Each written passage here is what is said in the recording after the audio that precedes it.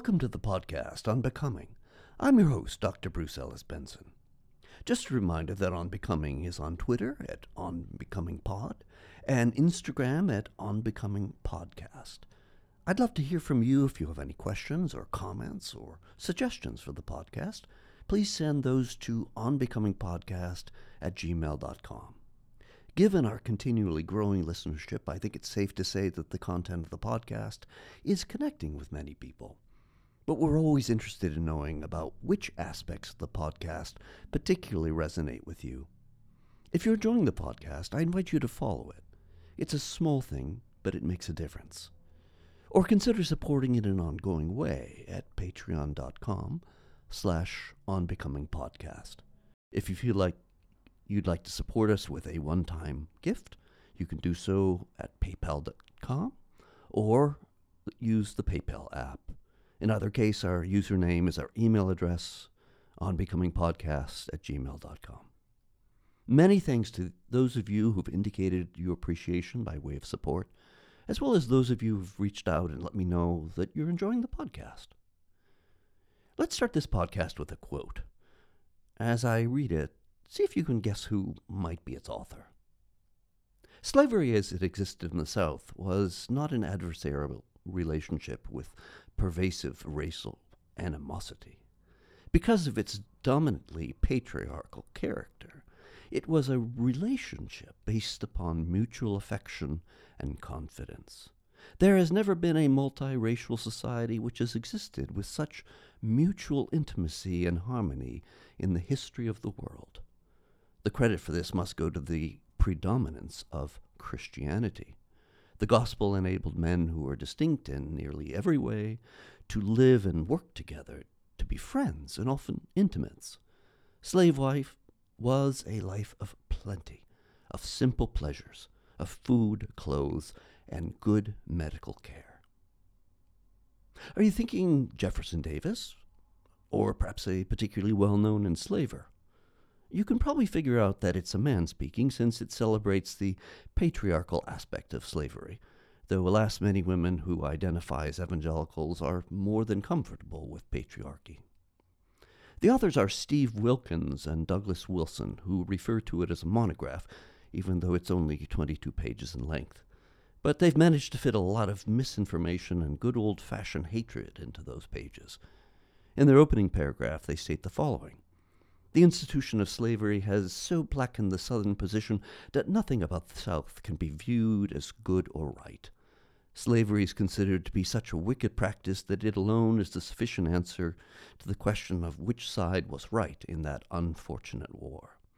The fact that the South practiced slavery is enough to cause many moderns to feel that they do not even have to listen to the various biblical and constitutional arguments that swirled around that controversy.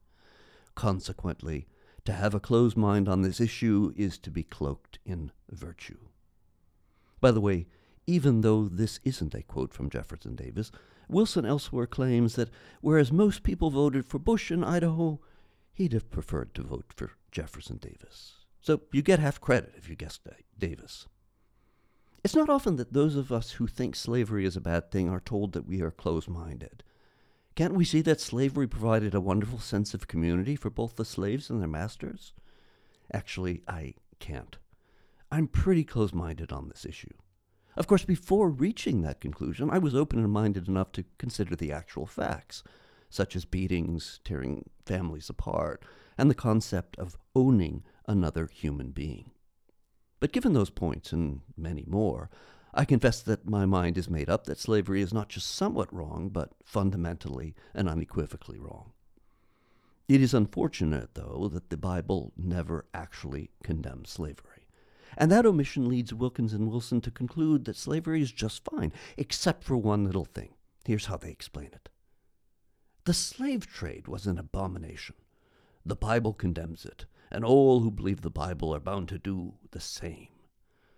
Owning slaves is not an abomination.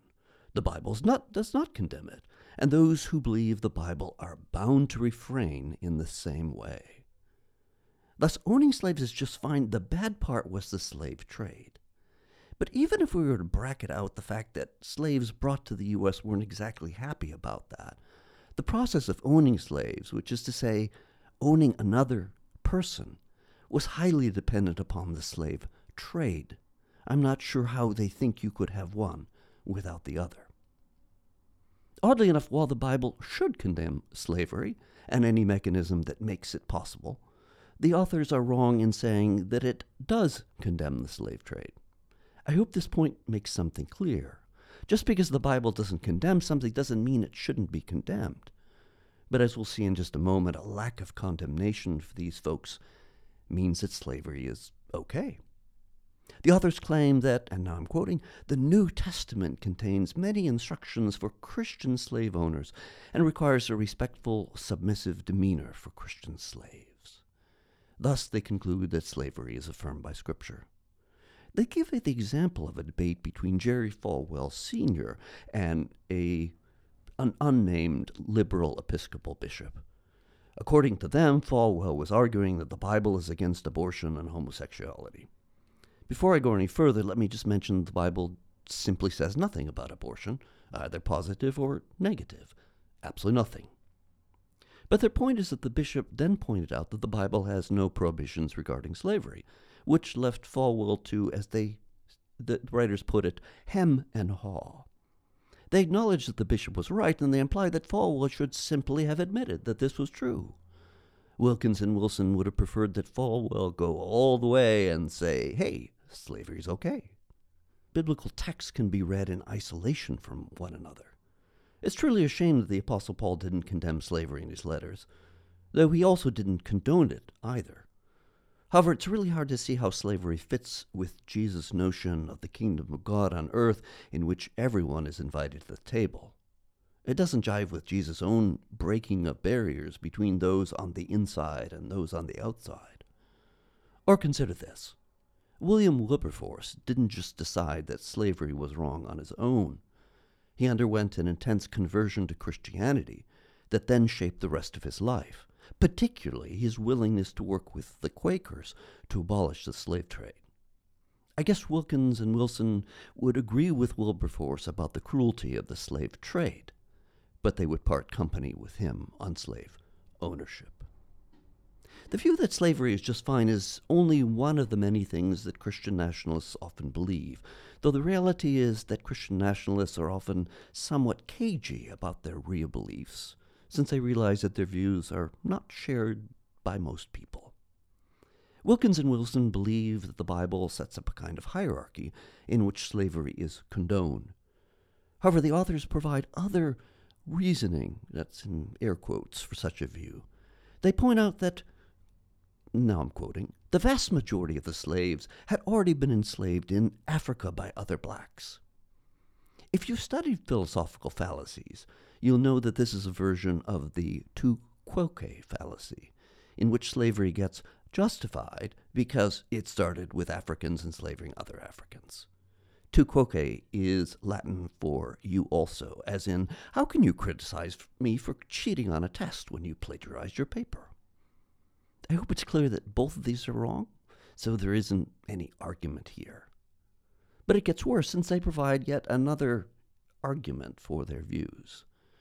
The authors quote a judge, George L. Christian, who proclaims that, and now I'm quoting, the slaves, servants as we called them, were regarded and treated as members of the families to which the severally belonged. And with rare exceptions, they were treated with kindness and consideration, and frequently the relations between the slave and his owner were those of real affection and confidence.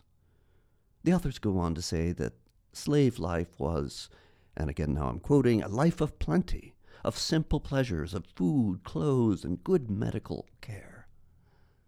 How is it possible that the authors can endorse this rosy picture of the happy slaves who have a life of plenty? It makes me think of the Gershwin song, I've Got Plenty of Nothing. Wilson and Wilkins, however, show their hand when they refer to the modern notion of civil rights as propaganda that is based sheerly on what they term indoctrination. You know, the old grooming accusation. People who believe in civil rights have been grooming their children to believe that people of every color should be respected and treated equally. In case you're thinking, they can't be that extreme, They are explicit that, and here again I'm quoting, Christians must recognize that they are under the authority of God, and they may not develop their ideas of what is right and fair apart from the Word of God. Our humanistic and democratic culture regards slavery in itself as a monstrous evil, and it acts as though this were self-evidently true. The Bible permits Christians to own slaves, provided they are treated well. You are a Christian. Whom do you believe? You know, I keep mentioning hermeneutics on this podcast. The reason is that it's at the very heart of all of the culture war debates. I hope you can see that the view they put forth has deep hermeneutical problems. They're reading the Bible in the most literal and ossified way possible. The Bible doesn't condemn slavery, so it's fine. Of course, as I just mentioned, the Bible has no position on abortion, so you would think that would be fine too. Yet the authors are convinced that the Bible is against abortion, so much so that they say, and here I'm quoting from them, if an abortionist sought membership at either of our churches, he would be refused unless he repented and abandoned his murderous practice. But then, aren't they guilty of reading their own views into the Bible, which is exactly what they said they wouldn't do? Interestingly enough, they make it clear that if it weren't for current laws against slavery, they would be more than happy to accept a godly slave owner as a member of their churches. You may wonder why I've spent a few minutes explaining the views of people who think slavery is a good thing. The reason is that one of the authors, Doug Wilson, has made a name for himself by attempting to, how should we put this, take over the town of Moscow, Idaho, for, well, some weird version of Christianity. It's very hard to think that Jesus would be cool with this, but Wilson's view of Jesus is not the usual one. Rather than being something like meek and mild, Jesus was a fighter. Wilson had a show on Amazon Prime titled Man Rampant. It's on YouTube now, and its first episode explicitly condemns empathy. Wilson calls empathy a sin. Again, it's hard to know what to say when people make statements that are so dumb. I'm sorry if this sounds harsh, but I'm dumbfounded that someone who claims to have read the Bible and taken it seriously can think being empathetic to other people is sinful. If anything, I would assume the exact opposite. If they can't see that Jesus practices empathy everywhere he goes, then I just don't know what kind of argument would convince them otherwise. Even highly secular psychologists make the point that empathy is a universal human trait that has been extremely important in our evolution as social creatures, and is part of how we became beings who talk to one another. From where I stand, to say that empathy is a sin is so far away from the spirit of Christianity that I would be hard-pressed to call these people Christians. Let me put this another way. Although I'm using the term Christian nationalism, that's only because the proponents of these views call themselves Christians. I would actually be much more comfortable with a term like anti-Christian nationalism. I'm sure there are beliefs that I and Christian nationalists share, but I worry that what they mean when they affirm some part of Christianity is probably not what I mean. However, I think we part ways hermeneutically, since I simply don't see in the Bible what people like Wilkins and Wilson claim they see. If you want a specific example, people like Wilson believe that before the foundation of the world, this is how people like this talk, God decided to choose some people to go to heaven and others to go to hell. When the Bible says God so loved the world, they redefine world to mean elect. In other words, on this view, Jesus didn't actually die to save the world, only just a small portion of it. Do you see why hermeneutics is such a big deal? How you read even that short phrase has enormous implications. By the way, for people who say that they take the Bible literally, it's difficult to believe such a claim when people can't simply accept that the word world is inclusive. Just to be clear, the word in Greek is kosmon, a form of the Greek word that is usually translated as cosmos or universe. How much more inclusive can you get than universe? Back in the COVID era, about 150 Christians in Moscow joined together for a psalm sing in the parking lot of the city hall. You might think, oh, how sweet, Christians getting together to sing psalms. But the whole point of the sing wasn't about music. It was about protesting the law requiring masks. Doug Wilson was one of the organizers of the event. Before the event, Wilson tweeted this little nugget of conspiracy thinking. Too few see the masking orders for what they ultimately are. Our modern and very swollen state wants to get the largest possible number of people used to putting up with the most manifest lies. In an article in Christianity Today, Gillis J. Harp makes the following observation about the movement.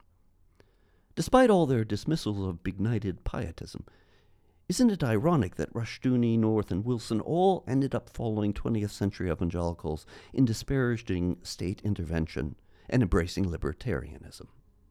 Despite the theonomist's reverence for the Puritans, libertarian assumptions appear to trump the Puritans' focus on the common good and their conception of the state as a moral agent.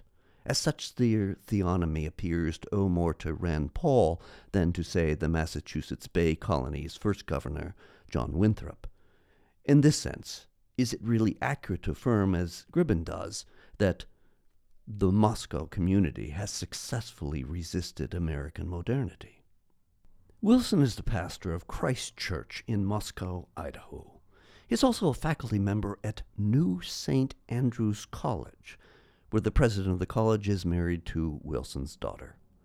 Moscow is not just another small town. It's part of what is called the American Redoubt, which is composed of Idaho, Wyoming, and eastern parts of Washington and Oregon. That term comes from the survivalist, also blogger and novelist, James Wesley Rawls, who thought that this would be a safe area for conservative Christians when, as one reporter put it, the American economy hits the fan. When banks fail, the government declares martial law, the power grid goes down. I'm always mystified by the belief that if everything goes haywire, you'll be safe in some rural place. My own belief is that everything goes haywire. There won't be any place where you'll be just fine. Rawls says, and I'm quoting, I'm often asked why I make such a big deal about choosing conservative Christians, Messianic Jews, or Orthodox Jews for neighbors. The plain truth is that in a societal collapse, there will be a veritable vacuum of law enforcement. In such times, with a few exceptions, it will only be the God-fearing that will continue to be law-abiding. Choose your neighborhood wisely. Note that the basic view here is that only Christians and Orthodox Jews will obey the law if there's no legal enforcement. By the way, Messianic Jews are Jewish people who have embraced Jesus as the Messiah. According to this view, if you're a Muslim, Buddhist, atheist, simply one of the nuns, you can't be trusted to act morally unless there's the threat of law enforcement. Such a view, of course, is utterly insulting to pretty much the rest of the world. It's also untrue. The vast majority of people obey the law because they're convinced that it's a good thing to do. Of course, Moscow, Idaho seems to have been founded with somewhat of a twist on the Rawlsian narrative. While they believe that American society is doomed and is destined to fall apart, Muscovites believe that once the destruction of the U.S. is accomplished, then their theonomy will become the law. It's just a matter of time. In an interview, Crawford Griffin says the following: the Reconstructionists have great confidence that they are building communities that will survive the crisis in American culture and that will emerge to create entirely organically the new and newly Christian United States. Even though Christianity is declining in the United States, folks like Wilson believe that they could turn Moscow into a distinctly Christian town. They are enormously confident that they will succeed. It's a view that marries survivalism with the determined drive to reconstruct America as a truly godly society. I've mentioned the college, but there is also a classical Christian school and a music conservatory in the town. Wilson and Company broadcast their views by way of Canon Press, also located in the town. If you go to their website, you'll see that they have a lot of books dealing with how to make the world a better place. Of course, if you go to their website, the first thing you'll see in big letters are the words, "Make America Christian Again." I was more than a little taken aback when I saw that one of the books Canon Press publishes is authored by someone with whom I once worked. But this is what I mean when I say that many people have bits and pieces of their Reconstructionist ideas in their theology, even people you might not suspect. Griffin defines this strategy as follows. Overall, they've created an ecosystem that publishes their ideas, that encourages migration in the area, that supports new arrivals with employment opportunities, school, and other educational ventures. And this kind of growth is, of course, positioning the community as the fulfillment of its own prophetic expectations. Success breeds success. In a nutshell, that's the vision of Moscow, to become a place that has its own ecosystem far away from the evils of the big city. You might be wondering, is this for real? Am I making this up? No. Which is why I'm devoting an episode to these views and the authors of these views. I have already pointed out that Christian nationalism has roots in some pretty scary stuff, but what's even more frightening is that such views are increasing in popularity. According to a recent survey conducted by the Public Religion Research Institute and the Brookings Institution, more than half of the Republicans surveyed said that they believe that the United States should become a strictly Christian nation. 21% identified as believing the views of Christian nationalists. 33% said that they sympathized with such views. Marjorie Taylor Greene, a Republican representative from Georgia, has said, "We need to be the party of nationalism. I am a Christian, and I say it proudly. We should be Christian nationalists." Admittedly, Greene often seems disconnected from reality, but she insists that the base of the Republican Party is composed of Christian nationalists. Tim Whitaker, who is the host of the podcast The New Evangelicals and was on this podcast recently, says the following.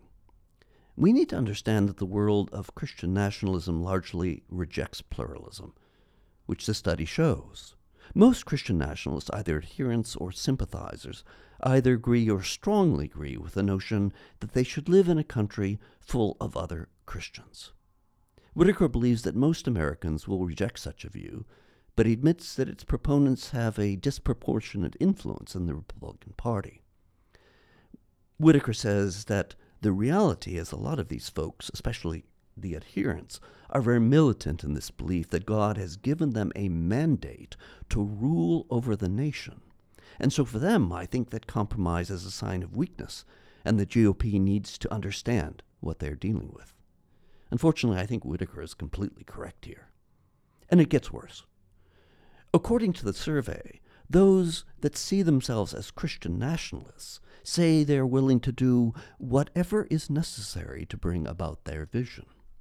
The survey found that people who are Christian nationalists are much more likely to agree with the statement, "True patriots might have to resort to violence to save our country." Robert P. Jones, the founder and director of PRRI, says his organization has been surveying religious views for many years, but only recently began to ask about Christian nationalism. In regard to the actual number of Christian nationalists and sympathizers, Jones says, "Now, is that everyone? No, it's not everyone. But it's a sizable minority that is not only willing to declare themselves opposed to pluralism and democracy, but also willing to say, I'm willing to fight and either kill or harm my fellow Americans to keep it that way." For now, though, those folks in Moscow are pursuing their struggle against the tyranny of American government by way of education. New St. Andrews College is designed to provide what its founders term a classical Christian education. You can be excused if you're not quite certain what that means, since I'm not quite sure that the college understands this either. They want to teach classical texts alongside Christian ones, though I'm not sure the extent to which they realize that these things, classical texts, aren't exactly in line with Christianity. Wilson says that the goal of the college is to save civilization, which is a rather mighty mission for such a small place. But I guess you have to start somewhere.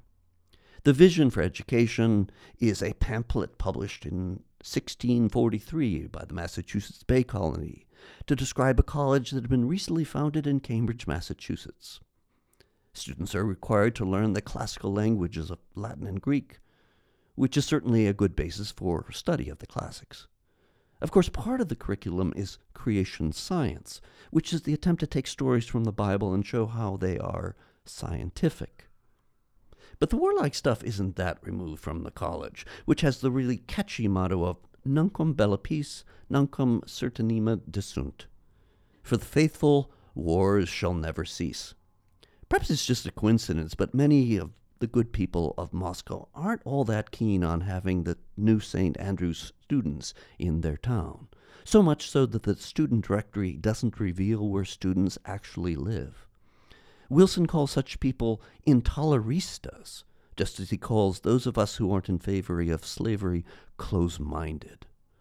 A former student named Laura Blakely claims that they're a bunch of people who hate NSA. She explains this by saying, "I think our Christianity offends them." Perhaps it really is their Christianity that offends, but I'm more inclined to think that it's the anti-Christianity that's the real culprit. When conservative Christians, I think Wilson would count as an evangelical, but perhaps he doesn't like that term, when they go to found a college or other place of learning, they often end up sounding as pretentious as possible. Many of the examples I'll be mentioning come from an article titled Onward Christian Scholars by Molly Worthen. New St. Andrews likes to think of itself as the Idaho outpost of Oxbridge. Students wear gowns for exams and thesis defenses. The people who teach there are called fellows. A few of their professors actually have doctorates, so it's slightly academically serious. As usual with evangelicals, their heroes are C.S. Lewis and G.K. Chesterton, both of whom I consider to be extremely overrated, but that's the subject for another episode. I've mentioned before that Christian nationalists are postmillennialists. Still, it's odd to read an alumnus of the school, his name is Matthew McCabe, say that he is, quote, critical of evangelical anti-intellectualism, the attitude that it's not important to learn because we'll all be raptured soon.